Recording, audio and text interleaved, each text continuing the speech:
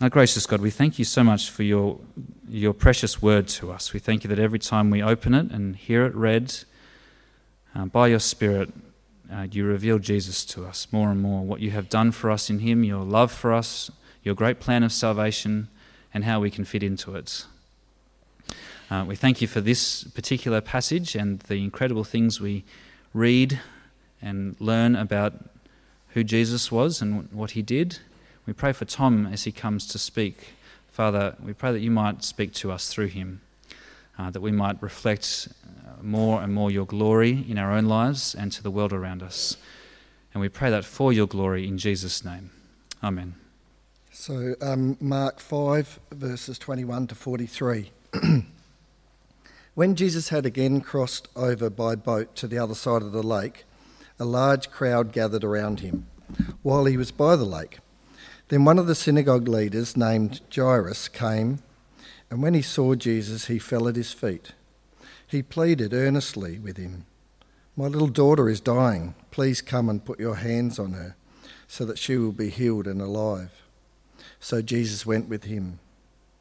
A large crowd followed and pressed around him, and a woman was there who had been subject to bleeding for 12 years.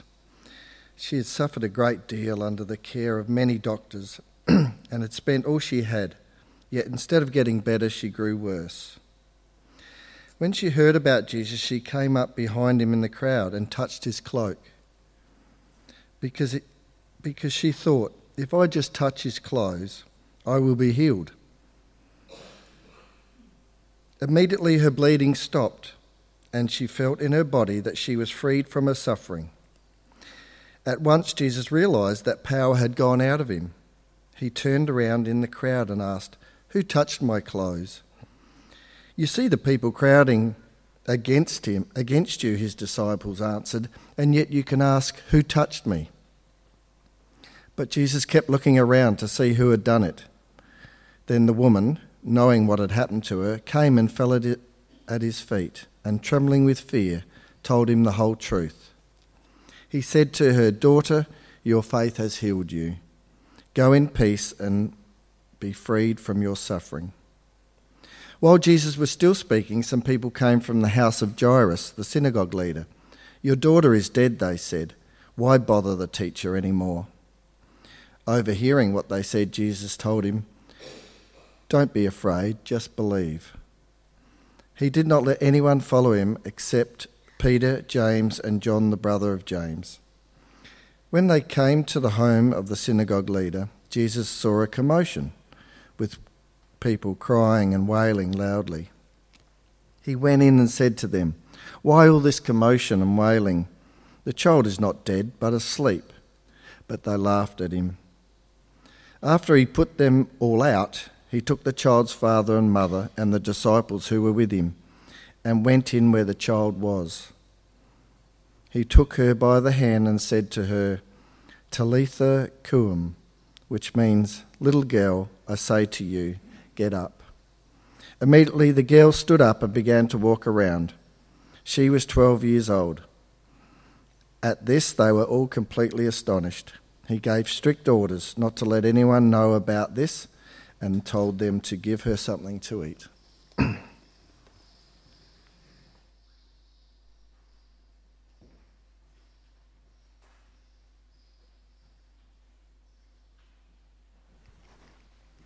Let's pray again. Heavenly Father, thank you for your word. Thank you that you speak to us in your word. But Lord, we need your help. We ask that you would soften our hearts, that you would show us more of Jesus, and that you would transform us by seeing more of who he is. And we pray in Jesus' name. Amen. Well, have you ever been in a desperate situation? Pretty sure all of us can think of maybe one time we were in a desperate situation.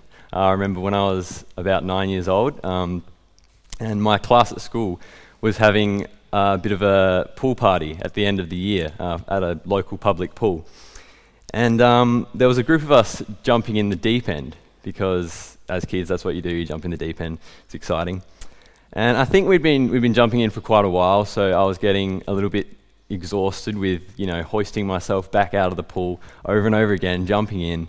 And the next time I jumped in, I realised that I was so exhausted, I couldn't even manage to stay above the water anymore. I was just that wrecked. And so I started struggling around desperately. I was just trying to stay afloat. I was like thrashing my hands around, and I started calling out for help. I was desperate and also pretty embarrassed, looking like a bit of a fool. But I was desperate for help from someone else. I thought in that moment that there was actually nothing I could do anymore to get myself out of the situation. And so luckily one of my mates' dads was sort of in the area, and he jumped in the pool and he hung onto the side of the pool, stretched out his hand toward me and said, "Here, grab my hand." And so I grabbed on, he ripped me in, and everything was okay. But for a moment there, I was in a pretty desperate situation in the pool. I had a desperate need, and I was powerless without help from the outside. Well, the passage we're looking at today has two characters in desperate situations as well. Jairus and a nameless woman. Just to give some context, in the previous chapters of Mark's Gospel, before our passage, Jesus has done powerful miracles to demonstrate who he is. He was the one Israel had been waiting for, the Son of God, the Messiah. He's shown his power over nature by calming the storm. He's shown his power over illness and over the spiritual realm. And earlier in chapter 5, Jesus casts out demons from a man in a Gentile area. And this was on the other side of the Sea of Galilee. And there the people pleaded with Jesus in verse 17 to leave their region because they feared him. And so he does, and he crosses back over the Sea of Galilee and returns to Jewish area. And that's where our passage begins today. Verse 21. When Jesus had again crossed over by boat to the other side of the lake, a large crowd gathered around him while he was by the lake. And it's here we're introduced to the first desperate character, the powerless, powerful man, Jairus. In verse 22, we learn that he's a synagogue leader. So he's someone with good status. He would have been an important religious figure of the time. And Jairus has probably heard of Jesus' ability to heal. He may have even seen Jesus perform miracles before. But he comes before Jesus and humbles himself. A man of high status, verse 22, he falls at Jesus' feet. He publicly humbles himself before the crowd. And Jairus begs Jesus to come and heal his daughter. Jairus pleads with him earnestly, verse 23, "My little daughter is dying. Please come and put your hands on her so that she will be healed and live." Jairus calls her his little daughter. And Mark brings out Jairus' tender affection for his daughter.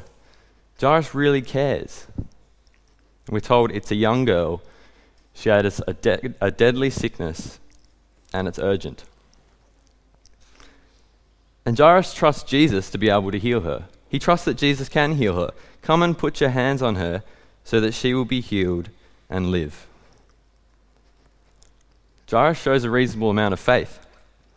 He publicly declared his need for Jesus at his feet. That would have been quite humiliating for someone like Jairus, the synagogue leader. He must have been desperate. And so, we read in the first part of verse 24, Jesus agrees to come with him. Well, Jairus is a powerless and desperate man, but things were only going to get worse for him. Because of the second half of verse 24, a large crowd followed and pressed around him.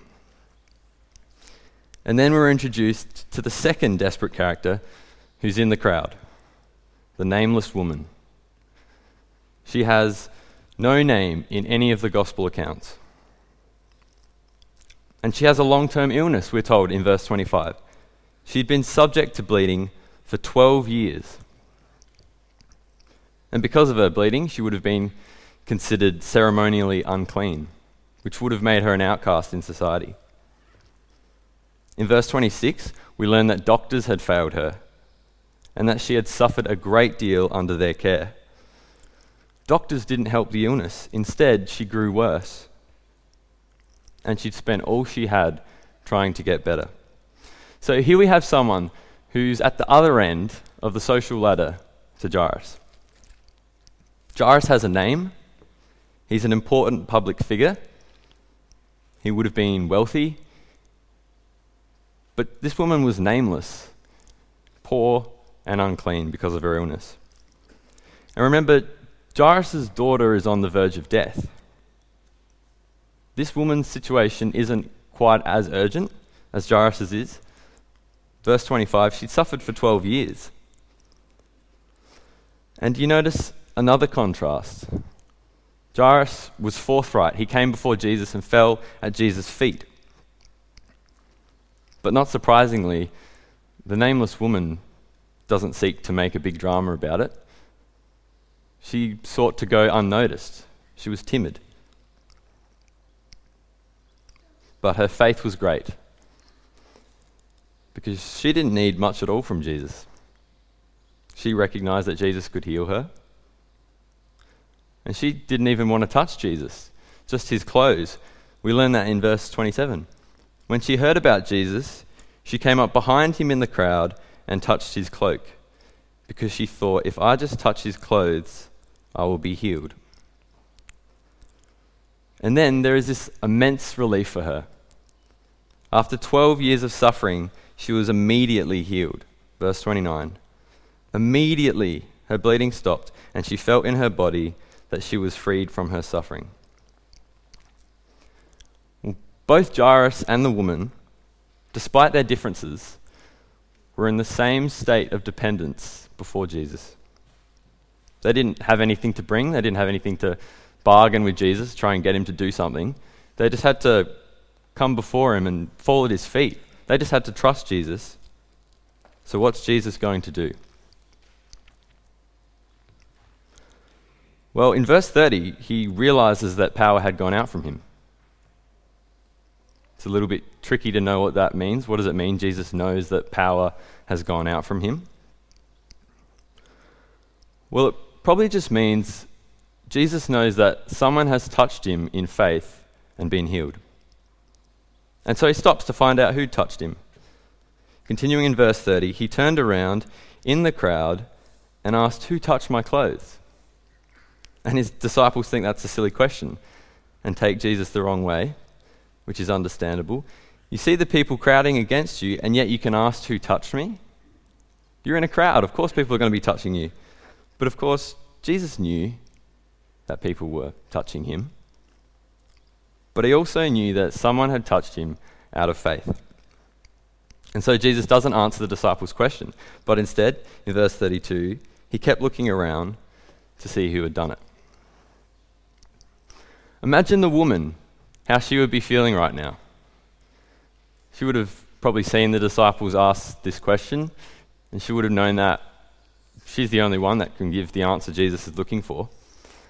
And she would have seen Jesus' eyes scanning the crowd. Well, in those days and in that culture, it usually wasn't appropriate for a woman to speak in public. And let alone the fact that she was unclean because of her illness and she deliberately touched Jesus, she must have thought, what's going to happen to me? Is Jesus going to scold me if I come forward? Perhaps he's going to take my healing away that I've received. Is it even worth coming forward?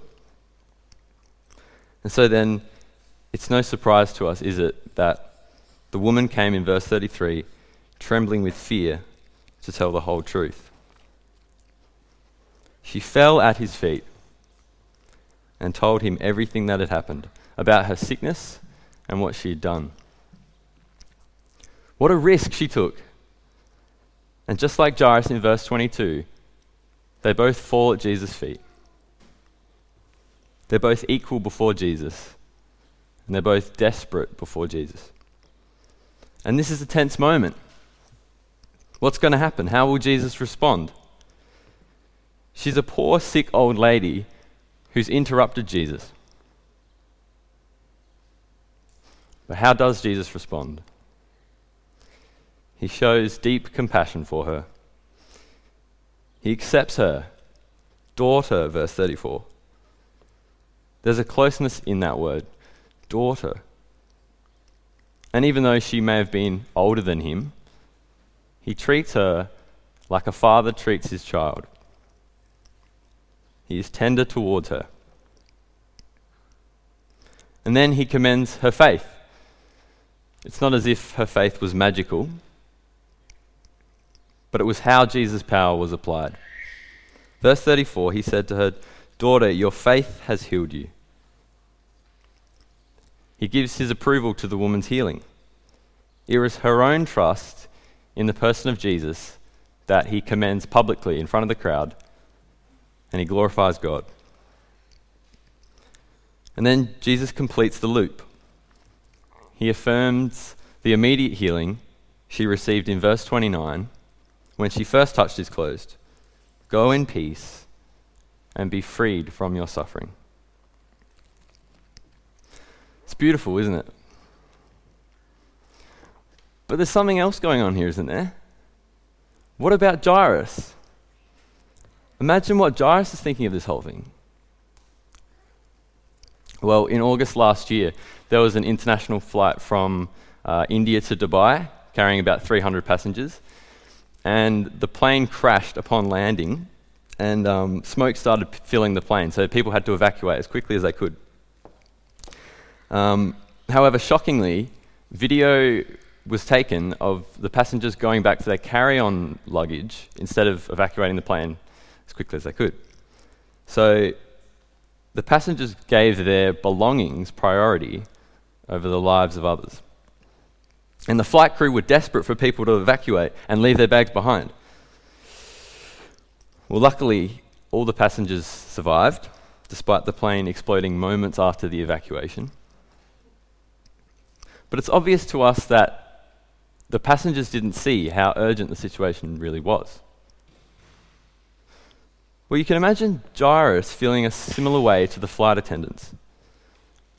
They were frustrated that people didn't understand how serious the situation was. It was a life and death situation.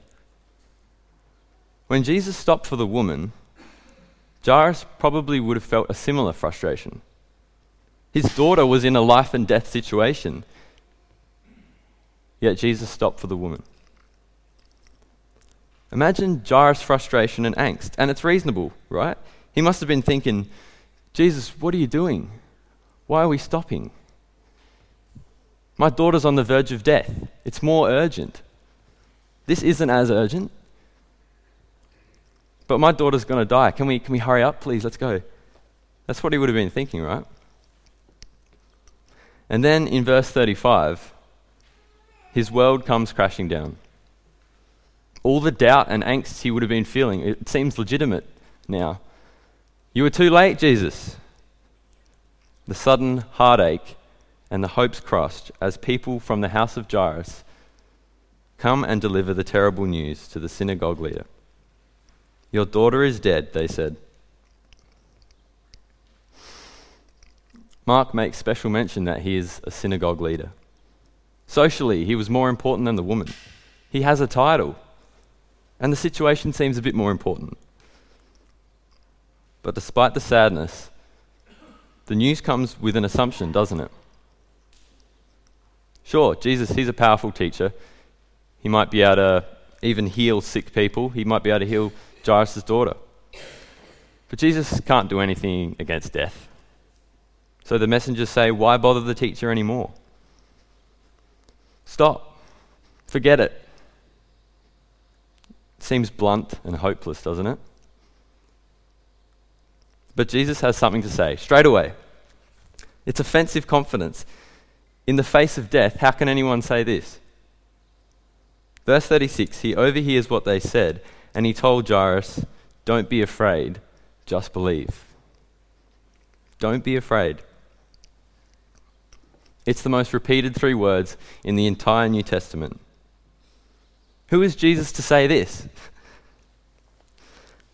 Well, of course, we know who he is. But to Jairus, this is shocking. And then we notice a change in the passage. From this point on, Jesus takes charge. He removes many of his disciples and the crowd from seeing what he would do in verse 37. And then the scene shifts to the house of Jairus. People are fresh with the terrible news and are grieving intensely. People were letting it all out with little restraint, and Jesus saw them, verse 38. But then he questions their actions. Why all this commotion and wailing? Then he reveals something to them that seems offensive again. Jesus again seems to be offensively confident, and it would have confused everyone. The child is not dead, but asleep. What does he mean by that? It was obvious the child was dead, and the mourners knew it, because in verse 40, they laughed at him. The child really was dead, and they knew it, so they mocked Jesus. But to Jesus, the child was only asleep, because he was about to wake her up from death. Death would not win. And as you wake someone up from a natural sleep, so Jesus was going to rejoin body and soul. But first we notice that he puts people out again. In the second half of verse 40, he excludes the mourners and those mocking him, and he took only the child's father and mother and the disciples who were with him, and went in where the child was. And what tension there would be at this point, right? It's the highest point of tension in the whole chapter. And Jesus is tender to her. Again, he is tender. Jairus earlier asked simply for Jesus to lay his hands on her, back in verse 23. But Jesus goes a step further. In verse 41, he took her by the hand. And as a father wakes a child, he said something to her her parents may have said to her many times before. In her native Aramaic tongue, he said, Talitha cum, which means, little girl, I say to you, get up. And immediately, they didn't wait around for a few seconds to let it all kick in. Instantly, straight away, her spirit returned, verse 42. Immediately, the girl stood up and began to walk around. And Mark makes mention of her age, probably to remind his readers that she was, as Jesus had said, a little girl. She was 12 years old. And of course, we're not surprised that they were completely astonished. Astonished to the highest amount possible. An amazing miracle had just taken place before their eyes. And then verse 43, Jesus gave them strict orders not to let anyone know about this. Why? Well, Jesus knows his ultimate task. He knows why he is here, that his hour had not yet come, that he came to earth to die, but he wanted to do it at the right time and no earlier. He gave them strict orders not to let anyone know about this. And he told them to give her something to eat. As if the parents were too taken with amazement to realize that she hadn't eaten for a while because of her illness. And what a way to end the passage. Jesus shows his power over death itself, and he heals sicknesses instantly. He doesn't show favoritism and is deeply compassionate to people who have desperate needs. He met both characters' desperate needs. But it's not just about seeing what Jesus does. It's about seeing more and more who he is. The Son of God, God himself. Jesus knew there was a much deeper need to be met. A far greater problem. greater than any physical need. Our spiritual death. Our broken relationship with God. A problem where we are at our most desperate. At the cross, he dealt with that problem. God dealt with that problem. Isn't that remarkable? God on a cross. There's a song called Jerusalem, which we sung at times at year 13. I think we've sung it here maybe a couple of times. But one of the verses says, "See the King who made the sun and the moon and shining stars. Let the soldiers hold and nail him down so that he could save them." He met our greatest need. Jesus says to Jairus, "Don't be afraid, just believe." Then he went and he hung on a cross and faced death. And he was vindicated in his resurrection. His resurrection shows us that he's worthy of our trust. The healer of the desperate. In him we have rest. And we too don't have to be afraid. Maybe today you feel a little bit like the nameless woman. You might feel like you're not worthy to come to Jesus. That maybe you've made too many mistakes for him to accept you. You think that God couldn't love you anymore.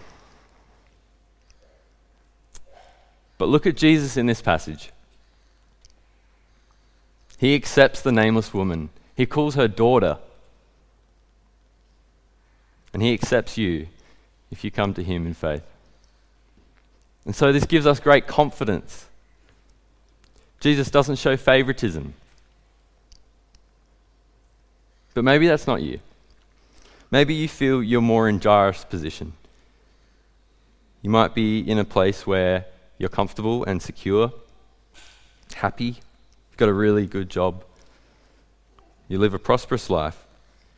You might not really see your desperate need for Jesus. But where do you place your confidence? The passage showed us that Jairus was just as dependent on Jesus as the woman. His money, his status, his wealth, his high position in society, it couldn't do anything against death.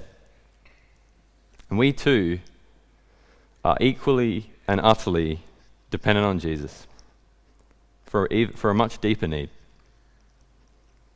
And Jesus' death and resurrection gives us an immovable hope, even in the face of death. Like Jairus, we're never too well off to need him. And like the woman, never so lowly that we can't come to him. In him we find our most desperate need met.